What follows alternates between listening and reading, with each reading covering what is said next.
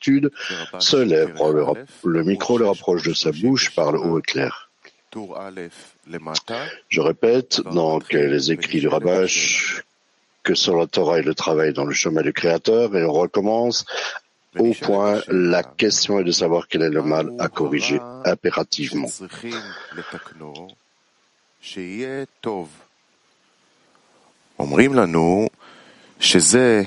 La question est de savoir quel est le mal à corriger impérativement pour être bon. On nous dit que c'est notre incapacité à faire quoi que ce soit en faveur du Créateur. Seule la lumière de la Torah peut corriger le cœur, car le cœur est appelé désir, et par nature, il n'est que désir de recevoir.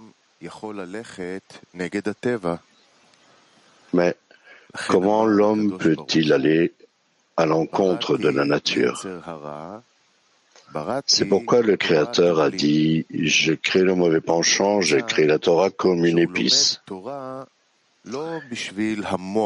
Il s'avère que l'homme n'apprend pas la Torah avec sa tête pour comprendre, mais qu'il apprend pour comprendre afin de réaliser l'adhésion au Créateur qui est revêtu de la Torah, et cela concerne le cœur. Par la lumière qu'il recevra, il revient vers le bien, ce qui signifie que le désir de recevoir dans son propre intérêt peut recevoir d'en haut une force qui lui permet d'agir pour le Créateur. Il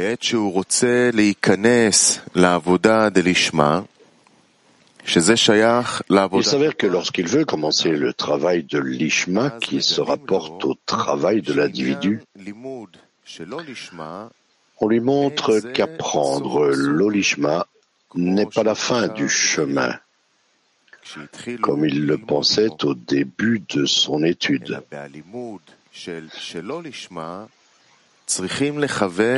L'étude de l'olishma doit plutôt viser à l'amener à apprendre l'ishma.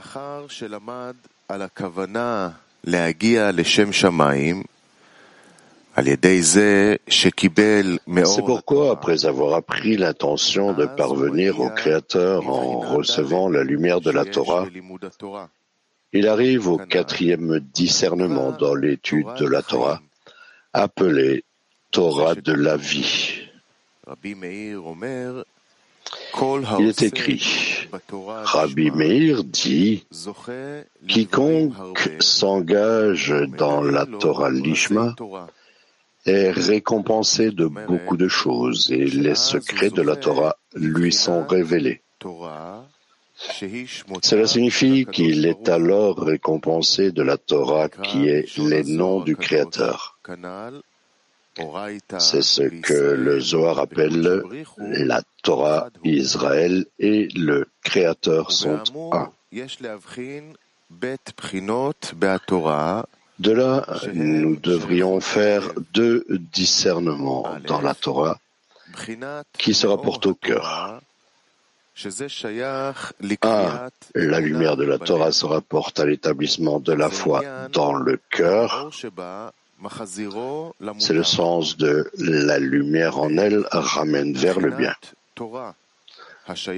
Deux, la Torah qui concerne le cœur, comme il est écrit, et tu parleras à tous les sages de cœur dont j'ai rempli l'esprit de sagesse. Selon les termes du Zohar, cela s'appelle celui qui ne connaît pas les voies du supérieur et les commandements du supérieur, comment le servirait-il? Il est écrit à ce sujet dans le livre Le fruit d'un sage, il vaut mieux donc s'accrocher au but de désirer ardemment le commandement du supérieur, car celui qui ne connaît pas les voies du supérieur et les commandements du supérieur, qui sont les secrets de la Torah, comment le servira-t-il? Ainsi, la signification de Torah et travail est qu'il apprend la Torah afin que la Torah lui apporte la lumière de la Torah. Il pourra ainsi inverser les kélim de réception afin qu'ils soient en vue de donner. Et avec ces kélim, il sera récompensé de l'adhésion au Créateur, appelé étudier la Torah Lishma.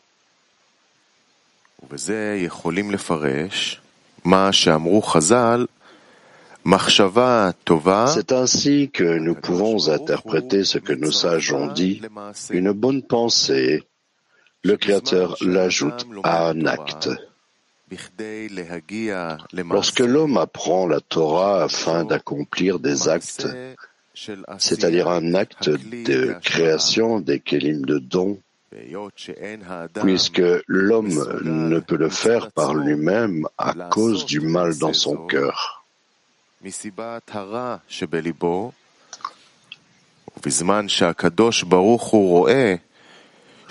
Lorsque le Créateur voit qu'il a un grand désir pour cet acte, le Créateur lui donne la lumière de la Torah qui le ramène vers le bien. C'est le sens de l'écrit, le Créateur l'ajoute à un acte. C'est-à-dire que maintenant, il fait l'acte. En lui donnant la lumière de la Torah, il en résulte une action.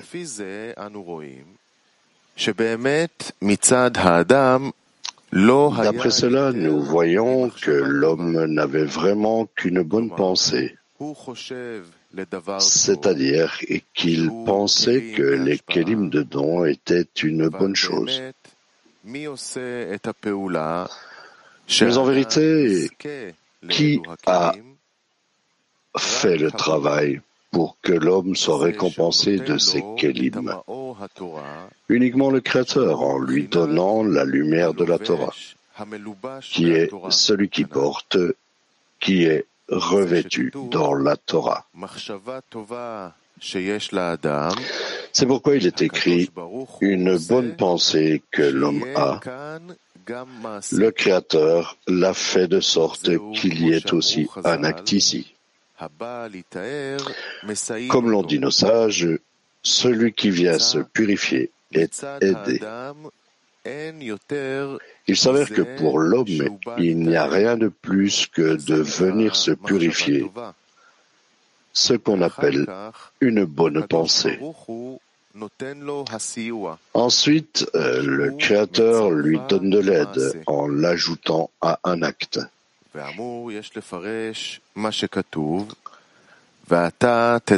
la lumière de ce qui précède, nous devons interpréter ce qui est écrit, et tu parleras à tous les sages de cœur, dont j'ai rempli l'esprit de sagesse. Nous avons demandé quel est le lien entre la sagesse et le cœur, puisque la sagesse se rapporte à l'esprit. Le fait est que nous devrions faire deux discernements dans la Torah qui se rapportent à l'Ishma. 1. Le Kli. 2. La lumière.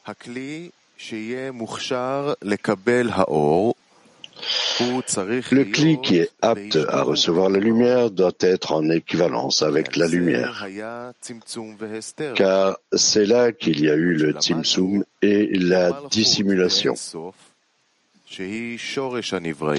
Nous avons appris que Malchut de Ein Sof, qui est la racine des créatures, désirait la Dvekut, appelée équivalence de forme, et toutes les corrections ne consistent qu'à effectuer cette correction, à corriger les kélim de réception pour qu'ils soient afin de donner.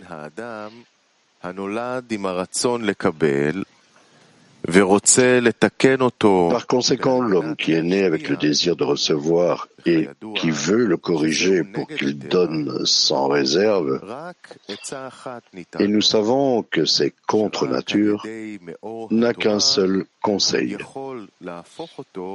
Seule la lumière de la Torah peut le changer et le faire donner sans réserve, comme il est écrit, j'ai créé le mauvais penchant, j'ai créé la Torah comme une épice. Et la lumière qu'elle contient ramène le cœur vers le bien. Il est dit que le mal est la réception pour soi-même et que le bien est lorsque le cœur de l'homme est uniquement en vue de donner et non de recevoir. Pour cette raison, ceux qui s'engagent dans la Torah, non pas pour connaître nécessairement les lois et les coutumes afin d'observer les mitzvot, mais qui ont un autre rôle exalté, celui d'apprendre la Torah pour corriger le cœur, sont appelés sages de cœur, puisque toute chose porte le nom de son action. C'est pourquoi la Torah qu'ils apprennent dans cette intention est appelée sage de cœur et non sage de tête, puisqu'ils ont besoin de la Torah pour corriger le cœur.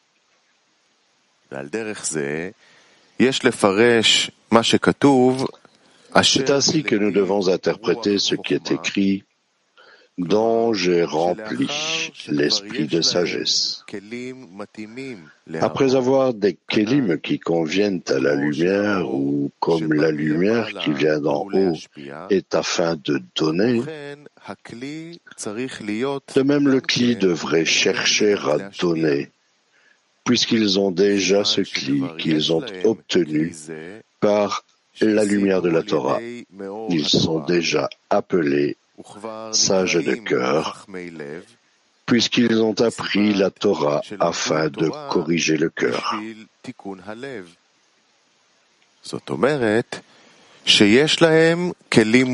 C'est-à-dire qu'ils ont des kélim appropriés.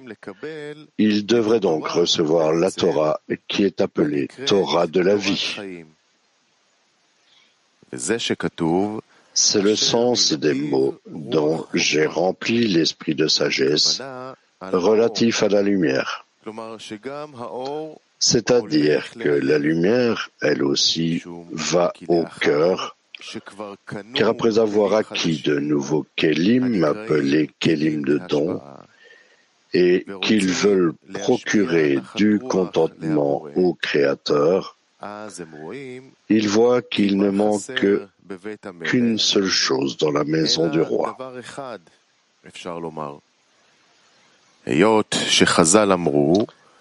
Comme nos sages ont dit, le Créateur a dit aux anges, lorsqu'il est venu créer Adam Arishon, et que les anges l'ont calomnié, à quoi cela ressemble?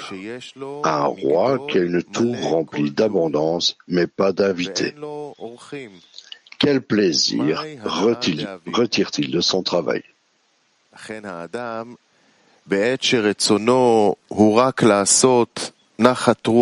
Par conséquent, lorsque l'homme souhaite seulement apporter du contentement au Créateur, son cœur alors, qui veut prendre plaisir à donner quelque chose au roi, pour lui faire plaisir, ne trouve qu'une seule chose dont le roi puisse se réjouir, c'est qu'il lui prenne la joie et le plaisir qu'il souhaite donner aux créatures, vu qu'il y a une tour remplie d'abondance et qu'il souhaite être l'invité du Créateur. L'homme doit venir dans la tour et recevoir de lui le plaisir, car c'est le plaisir du roi.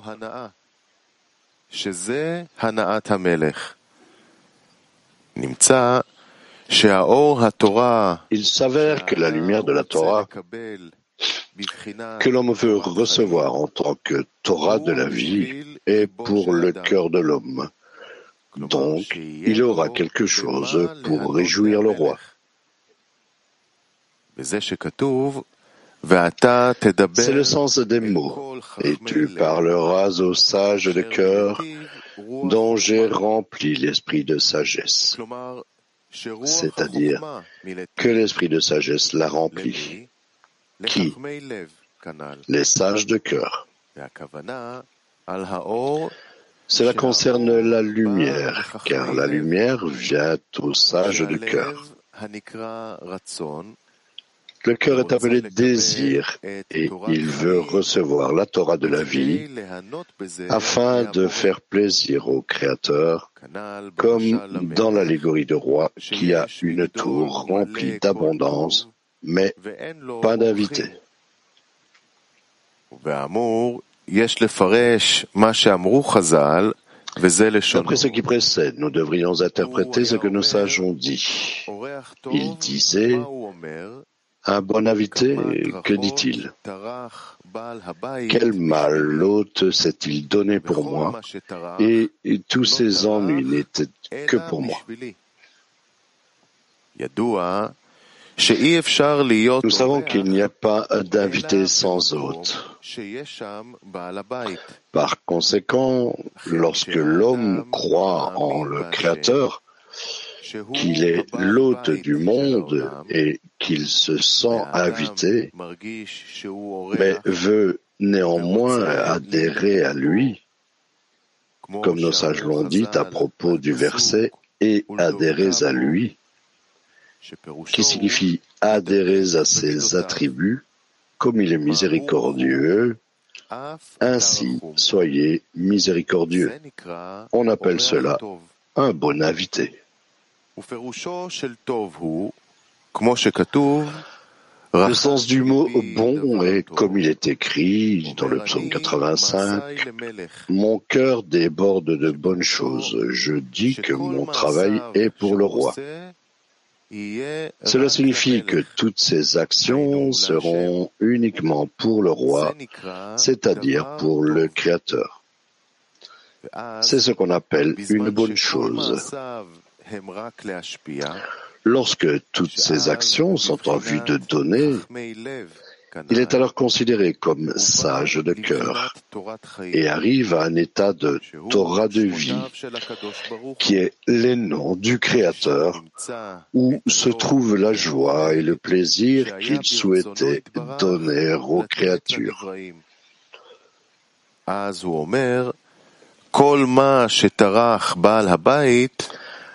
moment-là, il dit « Tout ce que l'hôte a fait, il l'a fait uniquement pour moi, et pas du tout pour lui-même. » Comme dans l'allégorie du roi qui a une tour remplie d'abondance, mais pas d'invités. Maintenant, nous pouvons interpréter les secrets de la Torah, c'est-à-dire le secret que la Torah révèle. Nous devons interpréter cela selon deux discernements. 1. La Torah révèle quelque chose de nouveau à l'homme qu'il ne connaissait pas auparavant. Il en est ainsi parce que l'homme est né avec une nature de vouloir recevoir. Lorsqu'on lui dit de travailler avec un désir de donner, c'est pour lui sans importance et méprisable. Le corps veut fuir de tels désirs car il ne peut qu'être perdant s'il utilise les kelim dedans.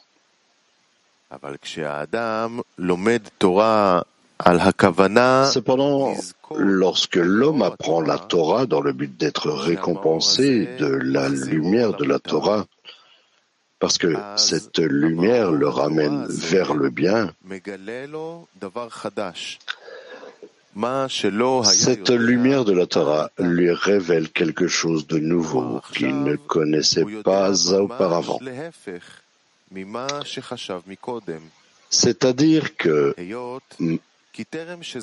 maintenant il sait. C'est-à-dire que ce qu'il sait maintenant est tout le contraire de ce qu'il pensait auparavant.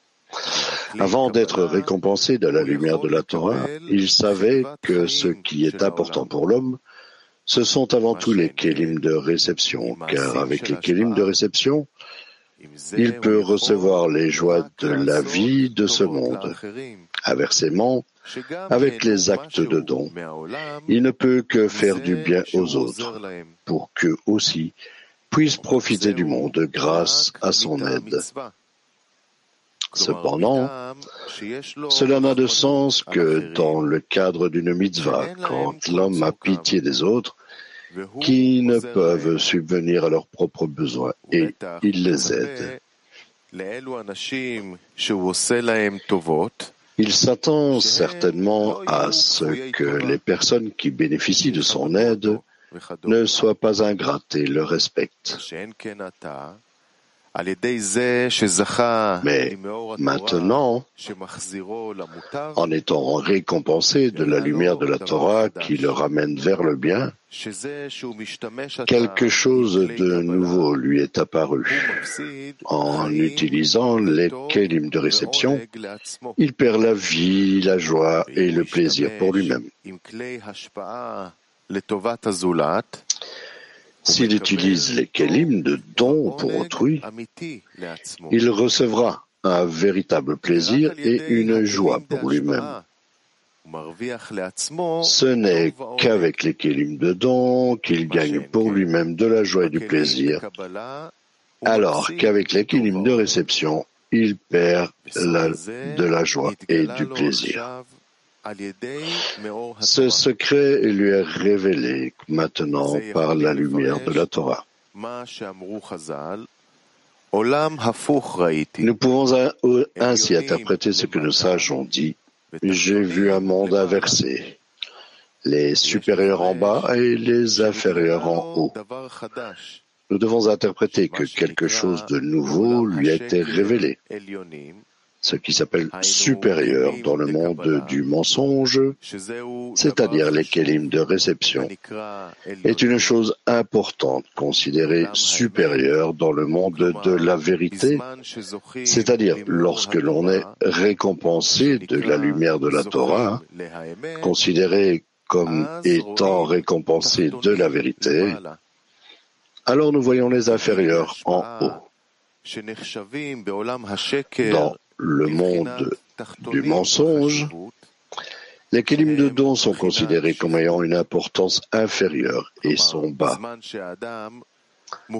Parfois, lorsque l'homme doit travailler avec eux, il goûte en eux le goût de la bassesse, car il ne voit pas ce que le désir de recevoir pour soi en retire. Mais là, dans le monde de la vérité, ils sont d'une importance supérieure, car ce n'est qu'avec eux qu'il est possible d'acquérir tout plaisir et toute joie. Il s'avère donc que les inférieurs sont d'une importance supérieure. C'est le sens des mots « les supérieurs en bas ». Les kelim de réception sont considérés dans le monde du mensonge uniquement si on les utilise pour nous-mêmes, parce que nous pensons que c'est avec eux que nous pouvons en profiter. Mais dans le monde de la vérité, quand on est récompensé de la lumière de la Torah, on voit quelque chose de nouveau qui est apparu. Les kelim de réception n'entraînent que des pertes dans la vie. Ils nous empêchent d'atteindre la joie et le plaisir. Il s'avère que les supérieurs sont d'une importance inférieure. C'est pour cette raison que la Torah est appelée les secrets de la Torah, car elle révèle la vérité à l'homme. 2. La Torah révèle que le nom secret de la Torah est donné, car avant d'atteindre les kelim de don par la lumière de la Torah, il n'atteint que les vêtements de la Torah, où le Créateur est revêtu de ses vêtements. Maintenant, celui qui porte, qui est revêtu de la Torah, se révèle également à l'homme. Cette Torah est appelée Torah de vie, qui est les noms du Créateur. On appelle cela la Torah. Israël et le Créateur sont un.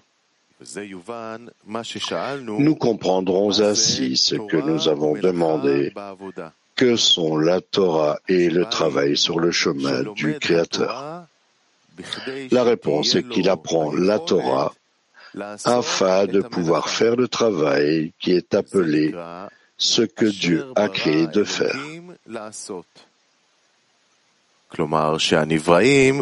C'est-à-dire que les créatures doivent faire le travail de transformer le désir de recevoir en un désir de donner, grâce auquel elles auront l'advékut, l'adhésion qui est l'équivalence de forme, et elles pourront également recevoir le plaisir et la joie qui est le but de la création.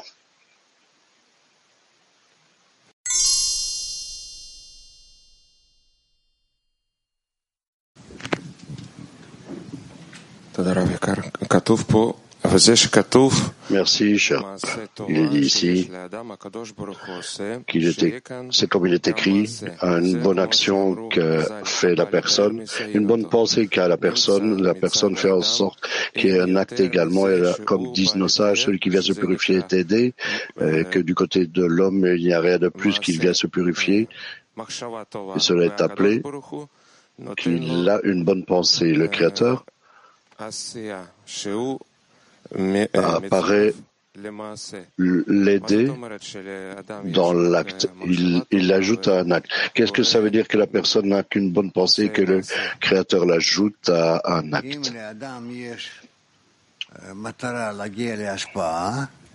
Si la personne a un but d'atteindre le don, alors le Créateur forme toutes sortes d'actions pour lui par lesquelles il en arrive là. Là, tu veux ajouter autre chose? Exactement la même question. J'ai mis mon doigt sur le même mot. Donc, la première étape, il faut avoir une bonne pensée, sinon il n'y a pas d'acte. Donc, la question est comment atteindre une bonne pensée. Que cela également est par la lumière qui réforme. Et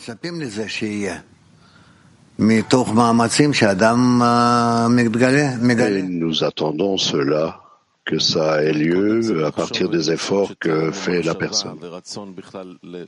Donc d'abord, on doit penser, avoir une pensée, un désir de changer notre nature, et ensuite la même lumière qu'elle change notre nature. Donc afin d'avoir ce désir de changer notre nature au début, en fait, c'est tout notre travail. Oui, dit le Rav.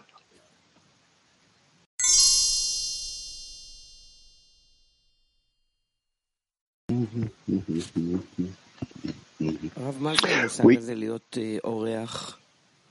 Grave, quel est ce concept d'être un invité? Être un invité, c'est que la différence est d'accepter un propriétaire au-dessus de toi. Mais comment devenir un bon invité? Un bon invité, c'est qu'au début, il dit que tout ce que je reçois, je le reçois parce que l'autre pense à moi à l'avance.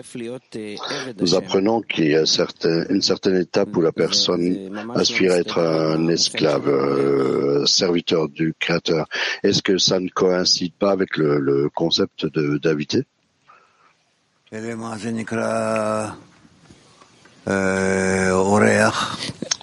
Donc, qu'est-ce que tu appelles alors un invité? Un invité, selon ce qu'il dit, que le hôte a tout préparé pour moi, tout est pour moi, toutes ces bonnes choses. Et un esclave, c'est l'opposé. Je pense que tout brûle à son profit. Oui, tu commences comme ça et tu termines ensuite comme un invité, oui.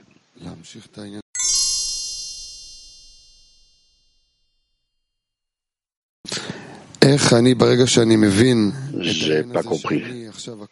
Comment, à partir du moment où je comprends cette chose, que tout a été fait, préparé pour moi, le but est que maintenant je vais donner contentement au Créateur avec tout cela. Donc, comment, à partir de cela, je n'avale pas tout ce plaisir pour moi-même?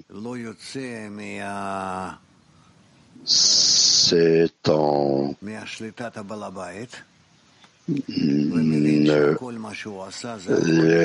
laissant pas, quittant pas la gouvernance de l'autre et savoir que tout ce qu'il a fait a été fait pour toi et que ça veut dire pour toi, ça veut dire atteindre l'adhésion avec lui. Afin de rester dans l'adhésion avec lui, là c'est là où je peux me perdre à partir du moment où je ressens ce plaisir qu'il prend soin de moi, qu'il y a un créateur au-dessus de moi, qu'il y a tout cela et soudainement ici je lui vole ce travail. Mais ça dépend de l'intention. Certains l'utilisent afin de recevoir ou d'autres afin de donner. Donc, ce plaisir de réception, comment transformer ça en don? Parce que maintenant, je ressens le goût de... Ça dépend de la grandeur de celui qui donne. En fait, la grandeur, c'est ce qui maintient l'adhésion? Oui. Ok, donc, bon.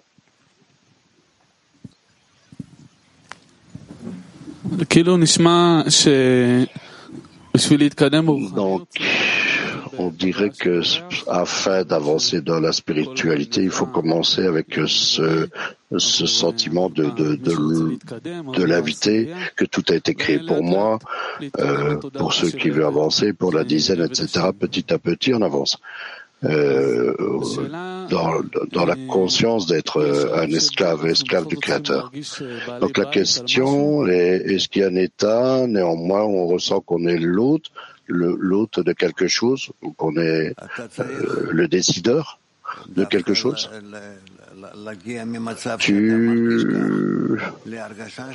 En fait, tu dois venir d'un état où tu ressens cela, un sentiment où tu es un invité, mais d'un état où je ressens que je mérite quelque chose, que je possède quelque chose, ou pour arriver à un état où je ne possède rien, tout cela appartient à une certaine force, parce que tu veux te connecter à l'autre, adhérer à lui, alors tu veux tout faire afin d'être proche de lui. Et alors on atteint le sentiment qu'on veut être l'esclave du Créateur parce que c'est une grande chose d'être le serviteur du Créateur. Dans la mesure où tu ressens que tout ce que le Créateur a fait était pour toi, alors tu veux atteindre les choses pour lui. En tant que kabbaliste, qu'on ressent qui est le décideur, où il veut rester dans l'allégorie de l'hôte et de l'invité. Il doit s'annuler, atteindre l'intention afin de donner, et s'annuler afin de donner. Par rapport à la dizaine, par rapport à mes amis, je dois toujours être entre l'invité ou l'esclave ou autre chose, ou d'autres types de pensée ou de conscience qu'on doit atteindre. Non, mais en t'annulant, tu découvres que tu t'élèves à des niveaux plus élevés.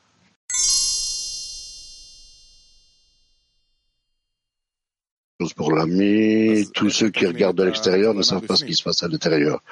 Oui, mais alors comment corriger l'intention à l'intérieur?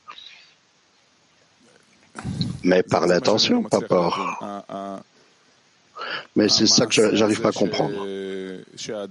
Cet acte que la personne fait, il calcule ce qu'il fait et fait cela avec une intention que cela l'aidera à atteindre le don, ressembler au Créateur.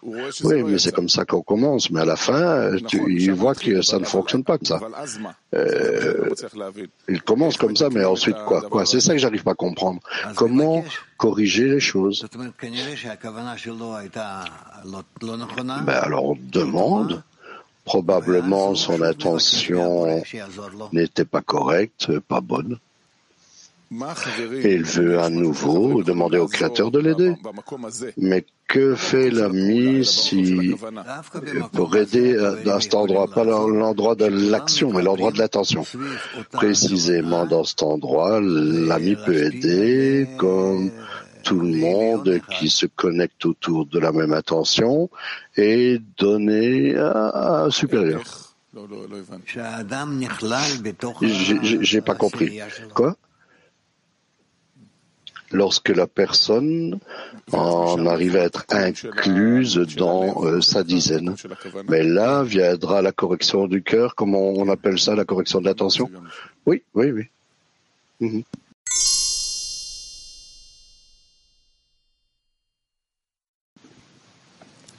Bonjour, je viens ici pour corriger mon cœur. Ça, c'est mon intention. Oui, mais on vient tous ici pour lui donner contentement. Alors, de quoi je manque? Donc, tu ne viens pas pour corriger le cœur? Que ton cœur, au début, est construit d'une façon où, selon ton cœur, tu ressens combien tu veux te profiter à toi-même. Ça, c'est comme ça qu'est fait le cœur au début. C'est appelé le mauvais penchant. Et maintenant, toi, tu veux transformer ton cœur vers un bon penchant, à l'opposé. Donc,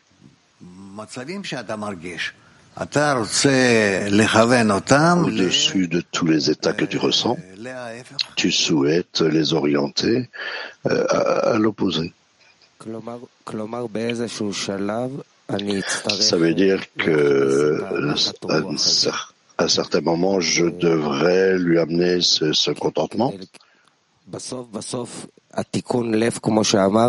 la fin, la correction du cœur, comme tu as dit, est en fait de lui donner du contentement. Oui, je suis venu ici pour corriger mon cœur et je n'amène pas également cette intention de donner contentement et alors aucune correction du cœur. Alors il n'y a pas de correction du cœur. Ok. Donc je suis en préparation parce que hier on a parlé de la préparation de ce passage entre l'Olishma et l'Ishma. Oui.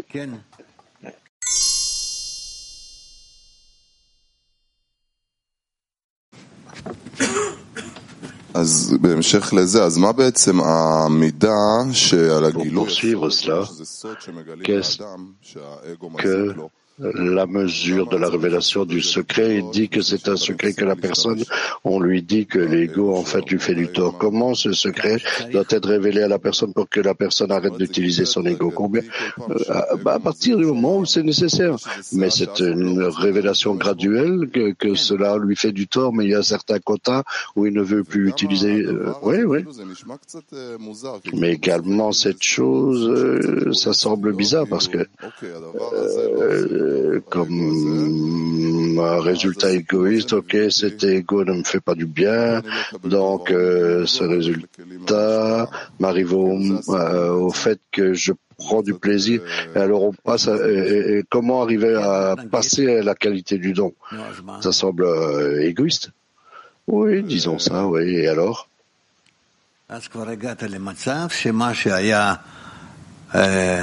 Donc déjà, tu es arrivé à un état où où il y a le bon ange, le mauvais ange, et ils ont changé de place. Oui, mais c'est ce dont on manque, ce secret que la Torah nous révèle. Peut-être on devrait demander que cela devienne révélé pour nous plus rapidement, que l'ego nous fait du tort, Si c'était évident qu'il nous fait du tort, mais c'est pas vraiment clair pour nous que l'ego nous cause du tort. Pour continuer, d'un côté, nous devons nous restreindre notre désir de recevoir, et d'un autre côté, nous devons absolument l'utiliser. Oui, on a besoin de la force du désir. Donc, quel résultat je dois chercher dans la correction? Qu'est-ce que je dois attendre? Ce que tu veux. Tu veux une plus grande attention. Mais lorsque c'est révélé, il y a un écart encore et encore, tu t'aperçois que tu es loin de cela. Alors, quel carburant dont j'ai besoin? Quelle motivation afin de rentrer? Tu vois, d'un côté, on retrait notre désir, d'un autre côté, nous avons besoin de la force du récipient. Mais alors, tu découvres ce désespoir, de plus en plus de désespoir dans l'écart. Alors, tu abandonnes, je désespère de mes propres forces. D'un autre côté, tu veux voir le résultat de ce que tu fais. Entre les amis, il y a tous négatifs. Ouais. Et à chaque fois que tu découvres, tu n'y arrives pas. Oui, mais tu rentres dans un état où vraiment tu es désespéré. Oui, c'est appelé être mal pris ici et là. Alors, qu'est-ce qu'on fait dans ce cas-là? Uniquement d'adhésion avec la société. Uniquement l'adhésion à la société où tu trouves l'adhésion au Créateur. Et qu'est-ce qui servira pour moi comme carburant lorsque je fais quelque chose? Ce carburant négatif, c'est-à-dire que tu as découvert que toutes les autres choses te causent du tort. Et cela me donnera le carburant. Eyal a décrit avant un état où la personne est déjà en train de réaliser des actes pour la société extérieurement. Mais l'intention habituellement n'est pas propre, n'est pas pure, elle est pour moi. Et il a posé la question à propos de la correction. À mon point de vue, il y a un tel état qu'un état plus élevé. Lorsque la personne est dans cela, il a clarifié son intention, il pense à pourquoi est-ce qu'il a fait cela, mais je voulais poser la question à propos d'un point où la personne réalise des actions à partir de tout sauf partir. C'est la seule chose qu'il a. Il n'a même pas la force de réaliser une action ou se connecter. Il le fait sans intention. Est-ce qu'une chose pareille peut exister qu'il fasse quelque chose sans intention? Rav. Non. Complètement impossible. Tout sauf partir. Qu'est-ce que ça veut dire d'avoir des valeurs? Parfois, je ressens qu'il y a plus de valeurs en cela que... Oui, je te comprends, c'est vrai, c'est vrai. Rav, à propos de procurer du contentement créateur, qu'est-ce que le penchant de l'homme avant de travailler pour que maintenant, tout du moins, sa direction est de procurer du contentement au Créateur par ses actions. Alors, quelle est cette clarification? Qu'est-ce qu'il veut? Pourquoi il veut cela? Pourquoi il devrait vouloir ça? Il devrait répondre, je ne sais pas, c'est la personne qui doit répondre à cela. Pourquoi est-ce qu'il veut donner au contentement, pourquoi il veut donner le contentement au Créateur? Mais qu'est-ce que ça veut dire de procurer du contentement au Créateur d'une façon propre, correcte, que la personne vraiment doive atteindre une telle direction? Que la lumière brille pour lui par les récipients de dons, et alors il réalise que agir dans le don est le vrai acte, la bonne façon d'agir. Peut-être c'est pas lui, bien sûr c'est pas lui, mais ça travaille sur lui, oui. Ouais.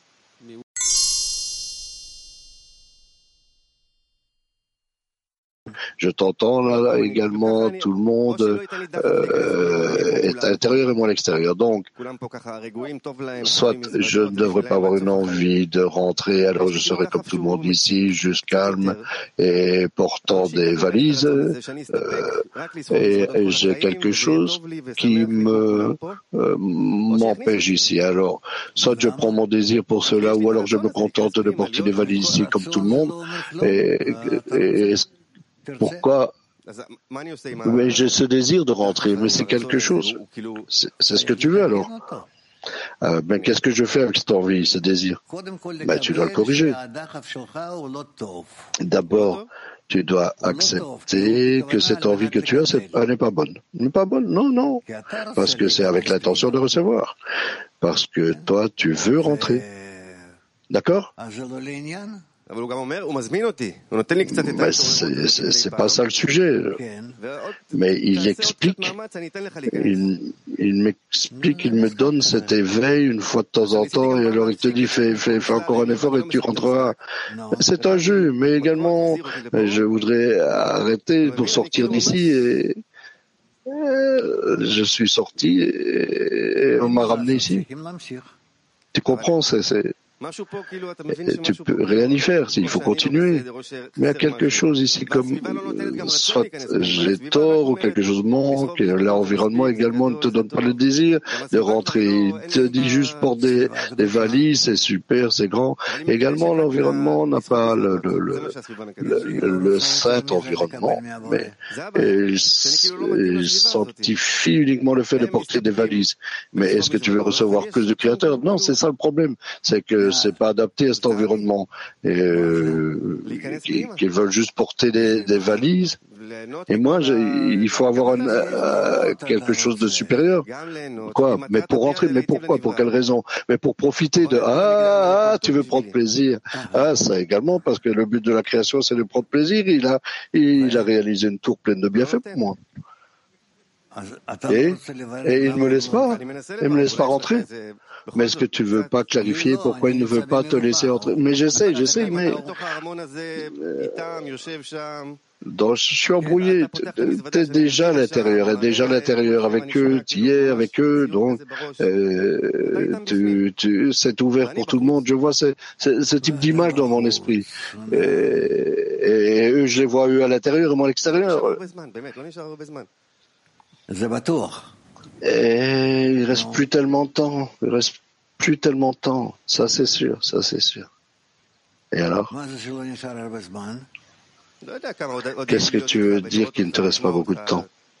Je ne sais pas combien je devrais être ici et t'entendre, t'écouter, et la situation, la guerre, la santé, je ne sais pas ce qui va.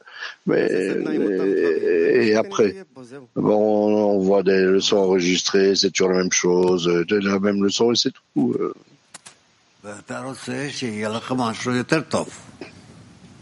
Tu veux avoir quelque chose de mieux.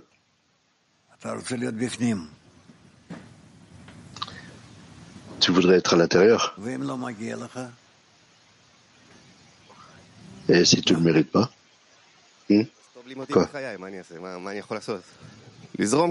Alors, il vaut mieux que je sois mort, non? Qu'est-ce que je peux faire d'autre? Juste avancer comme ça, et c'est tout. À partir du moment où tout est bien, que vous êtes tous à l'intérieur, dans la tour. Mais ils prennent plaisir du fait qu'ils font plaisir au Créateur. Mais moi, je veux ça aussi. Mais fais-le. Et quand tu penses plutôt à faire du bien à toi-même.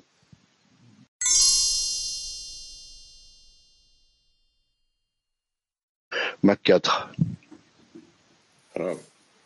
Если я делаю хорошее действие с неправильным намерением, это может быть причиной разбиения. Si je fais une bonne action avec une mauvaise intention, est-ce que cela provoque une brisure de la dizaine? Et alors, que pourrait être ton conseil pour peut-être faire une préparation avant l'action ou l'intention est correcte ou autre chose? Le seul conseil, c'est d'être ensemble avec les amis et de te connecter avec les amis. Ok.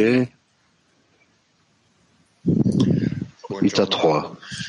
Noi ci relazioniamo attraverso i suoi esercizi, attraverso i suoi consigli in decina, ma cadiamo spesso in magari filosofia. Nous relions chacun de la dizaine par les exercices que nous recevons, mais de nombreuses fois nous tomberons dans la philosophie. Alors que signifie vraiment cette action de restriction de la dizaine? De faire une restriction dans la dizaine, que ça signifie, qu'est-ce que je peux dire à ce sujet? La dizaine doit se restreindre finalement de toutes les actions matérielles et veut uniquement réaliser une action spirituelle qui est la connexion. La connexion et une ascension. Ok. Ok, va. Да, дорогой Рав, скажите, а как вот это желание войти внутрь Творца, как его исправить на отдаче? Est-ce que le désir de rentrer vers le Créateur, comment arriver à donner?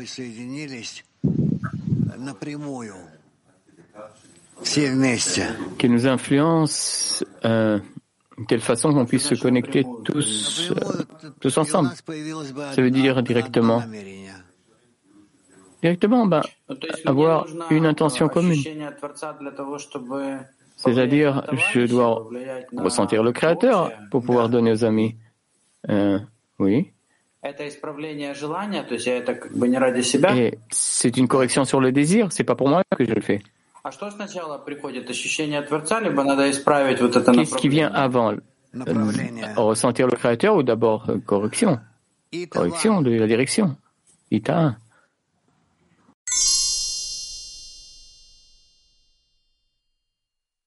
W, Turkish. Selam sevgili Rab. Biz öğrendik ki bize gelen düşünceler de hislerde Yaradan'dan. Alma arzu içindeyken de kötü düşünceler adeta zihnimizi kuşatıyor. Bu kötü düşünceleri değiştirecek gücümüz var mı? Kötü bir düşünceyi iyi düşünceye biz çevirebilir miyiz? Yoksa kötü düşüncenin farkına varıp Yaradan'dan iyiye çevirmesini mi talep etmeliyiz? Teşekkürler. Toutes les pensées, les sentiments viennent du Créateur. Quand on se trouve dans de mauvaises pensées, est-ce qu'on peut changer ces pensées? Est-ce qu'on peut changer du mal au bien ou est-ce qu'on doit clarifier? Adresse-toi au Créateur. Qu'elle t'apporte ce changement, transformation. Évidemment, l'homme est incapable, mais après qu'il voit qu'il est incapable, il y a encore l'opportunité de se tourner vers le Créateur. Et le Créateur peut réaliser ces transformations. C'est le Créateur qui le fait.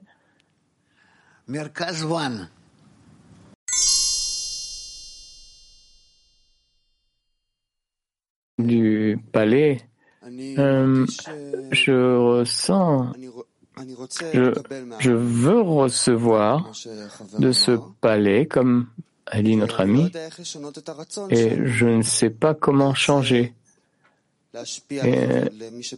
mon désir afin de vouloir donner à ceux qui sont dans le palais.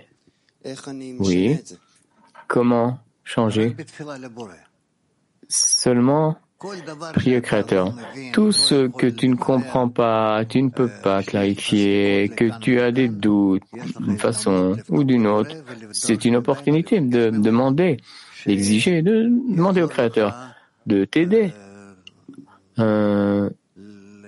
à te connecter à cet état et de trouver la solution.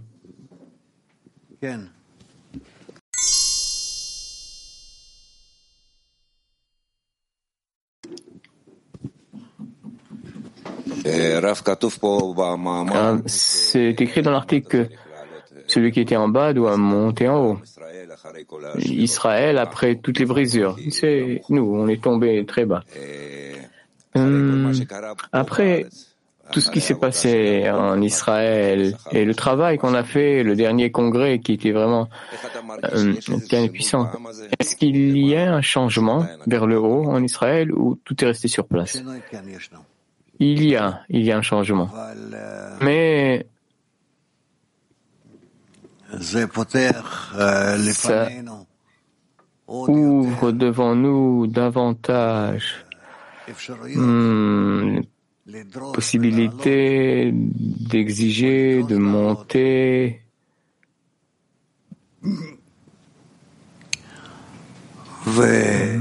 Et alors, on pourra mériter de nouvelles forces, oui. Vraiment, l'état tel qu'il nous semble encore ne semble pas encore, ce n'est pas le pire. Et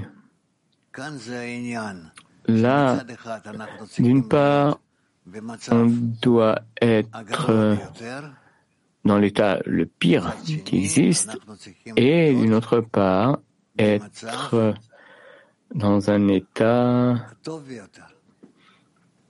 le meilleur. C'est comprendre tout ça et réunir les choses, on est incapable. Et espérons d'y arriver. Gilad? Je peux continuer ce qui se passe en Israël ou pas vraiment? Essaye, il dit une phrase, on verra. Une phrase. Il semble que en Israël, cette déchirure, c'est très profond au niveau de l'idéologie et ce qu'on étudie, c'est exactement ce qu'il manque. C'est un puzzle et tu peux voir justement ce qu'on étudie, c'est ce qui manque. C'est la colonne vertébrale qui manque dans la société israélienne aujourd'hui. Enfin, toujours. C'est depuis Abraham, c'est pas que ça a changé. C'est juste.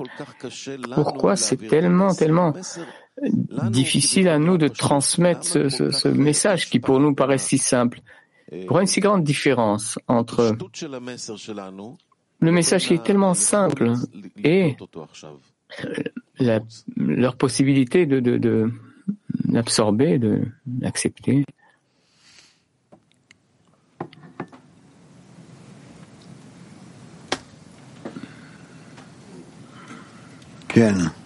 Oui.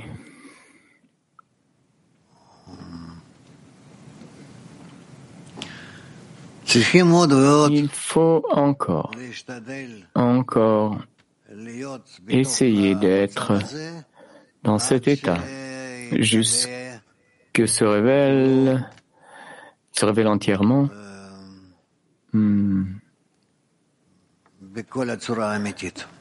en sa forme réelle. Oui. Qu'est-ce qu'il doit se révéler encore? Notre responsabilité vis-à-vis du monde entier. Et notre responsabilité vis-à-vis du monde entier et le Créateur, les deux doivent s'assembler et nous amener à la nécessité de correction. Nous, c'est-à-dire Bnei Baruch, quand tu dis nous, ou nous Israël, je pense que les deux.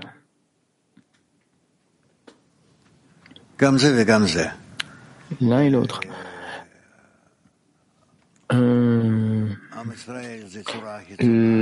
Israël, c'est la forme extérieure du système de la correction et nous, la forme intérieure du système de la correction.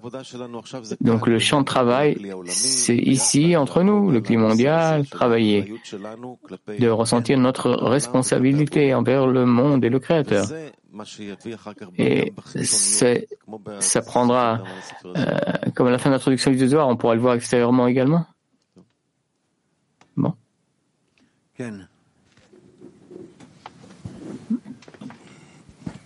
Notre responsabilité vis-à-vis du monde entier est notre responsabilité envers le Créateur. Quelle est notre responsabilité envers le Créateur? Pour appartenir, faire partie de la correction mondiale et lui apporter contentement. Notre responsabilité envers le Créateur, c'est finalement créer cette liaison entre l'humanité et le Créateur, lui apporter satisfaction. Oui, ça va?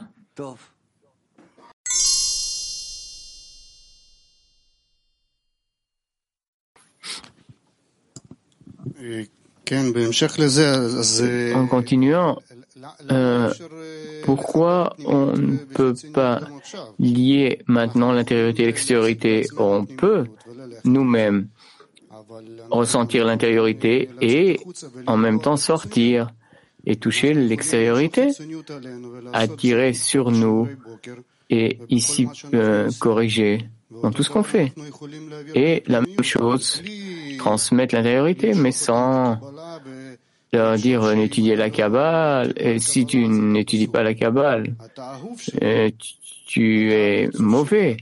Non, tu m'appartiens, j'ai besoin de toi. Prends ce qu'il te faut. Et avec un tel message, sortir une correcte forme, mais toucher et attirer également et corriger ici, entre nous. Mais il faut un contact. Parce que c'est comme si l'intériorité, c'est jusqu'à temps qu'on arrivera où? Mais ce sont nos enfants. Pourquoi pas maintenant les toucher? Ils n'écoutent pas. Ils n'entendent pas. Là est le problème. Il faut essayer. Il faut sortir. Il faut sortir. Bon, il y a les responsables. Adresse-toi et demande pourquoi ils ne le font pas encore.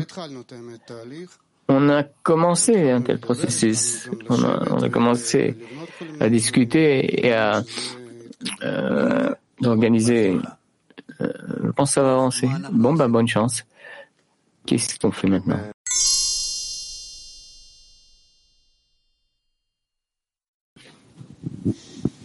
Tu peux dire un peu plus qu'est-ce qu'une âme? Parce que je comprends que le but de la création, c'est vis-à-vis des âmes, de l'âme, qui c'est ce que le Créateur veut développer jusqu'à l'atteinte entière. Mais comment une âme quelle est l'attitude d'une âme envers la création? Excuse-moi. Une partie de la création est appelée l'âme. Eh bien, quelle est la différence entre être inclus, faire partie de quelque chose, et être la chose même? Tout dépend de comment tu étudies, tu vois la différence. Je dois dire que c'est une partie de moi, ou alors je dois dire c'est quelque chose que le Créateur a créé, je suis inclus d'une telle chose, de cette chose-là. Non, l'âme, c'est une création. Et le fait qu'elle est séparée de tout, l'âme finalement, c'est l'essence de la création. Donc on doit maintenir ces deux extrémités, d'une part être en dehors et d'être inclus avec tout. Non, ça dépend. Ça dépend du niveau de sa perception. Alors je repose la question. Quelle est l'attitude vers la création? Qu'est-ce que tu veux dire? Quelle est ton intention? Qu'est-ce que tu veux dire quand tu dis la création? Je comprends, je dois apporter contentement au Créateur à travers tout ce qu'il a créé. Mais je ne sais pas quelle est l'attitude que je dois avoir envers tout ce qu'il a créé vis-à-vis de moi-même.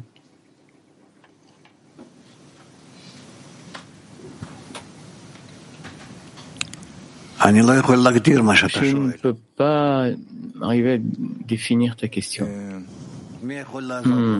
Quelqu'un peut l'aider? Tu es sûr? Bon. Finalement, l'attitude que je dois avoir envers le minéral, végétal, l'animal, tout ce que je révèle à travers mes sens, finalement, si j'ai bien compris. Il y a aussi les connexions entre les âmes, là ça embrouille davantage même. Bon, tu dois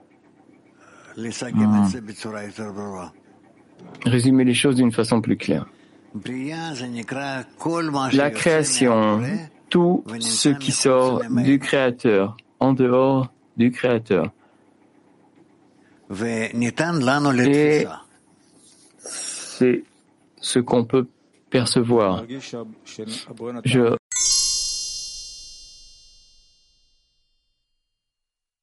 Kiev 1. Да, дорогой Раф, вот тут Раф пишет Вальслам, что души включены в Творца.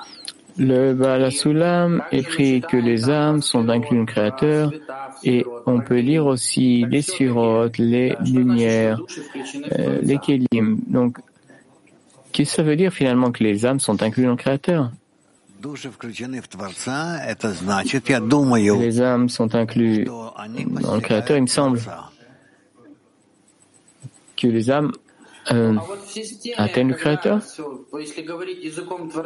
Dans un système, si on parle, on utilise le langage des sphirotes. Si je comprends bien, des sphirotes, ce sont des kélim. Le Créateur, c'est la lumière qui remplit ces kélim. La lumière de l'infini. La lumière de l'infini dans ces kélim. Be'er-Sheva. Bonjour dizaine mondiale. La question d'Eyal, si je me permets d'essayer de voir sa question. Bon, quand Eyal a demandé quelle est l'attitude envers la création, je ressentis finalement sa question. Il y a clé. Comment toutes les dissimulations les enlever et arriver à mon existence et l'existence du Créateur? Merci. Toute la création, finalement, c'est ce qui te permet de lier au Créateur. Oui, mais on veut se débarrasser de cette dissimulation pour arriver directement à de telles relations avec le Créateur. Donc, il a créé le monde pour moi et moi pour servir mon Créateur. Donc, sa question, c'est comment garder cette attitude sans la dissimulation. C'est impossible. Pour cela, il faut développer des kélim afin d'identifier à tous ces degrés jusqu'à un état où il n'y a plus, il n'y a rien qui t'éloigne du Créateur. C'est ce qu'il demandait, je me semble. Bon, il peut réfléchir, alors poser sa question. Merci, merci beaucoup. Bonne chance, Eyal. Entraîne-nous. Tu as entendu? PT6.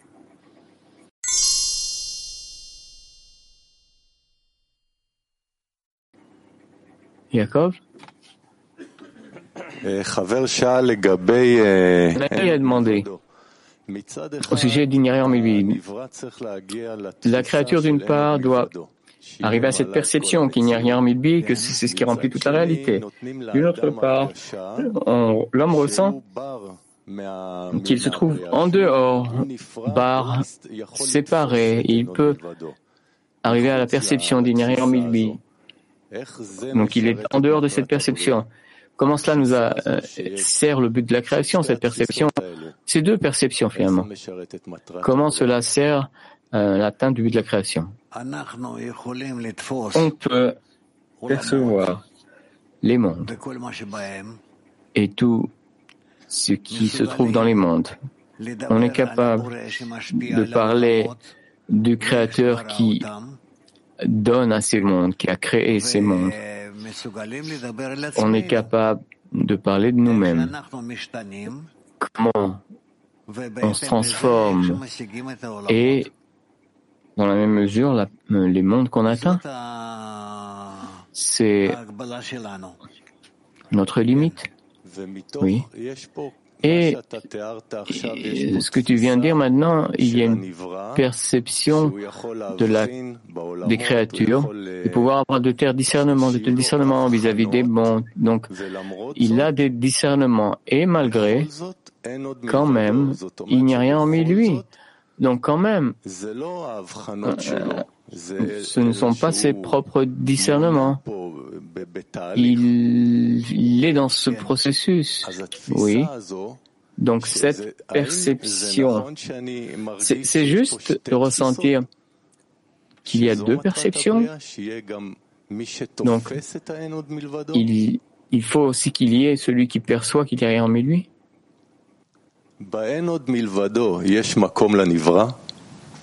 S'il n'y a rien en lui, est-ce que la créature a une place? Non. Alors qui perçoit tout ça, ces mondes et tous ces discernements? Celui qui perçoit. Celui qui les définit de cette façon est nommé une créature. Et comment, disons, en même temps, dans le même souffle, peut ressentir qu'il n'y a rien en lui. Dans la mesure où il révèle le Créateur, dans son atteinte, il la nomme d'une telle façon. Je vais réfléchir.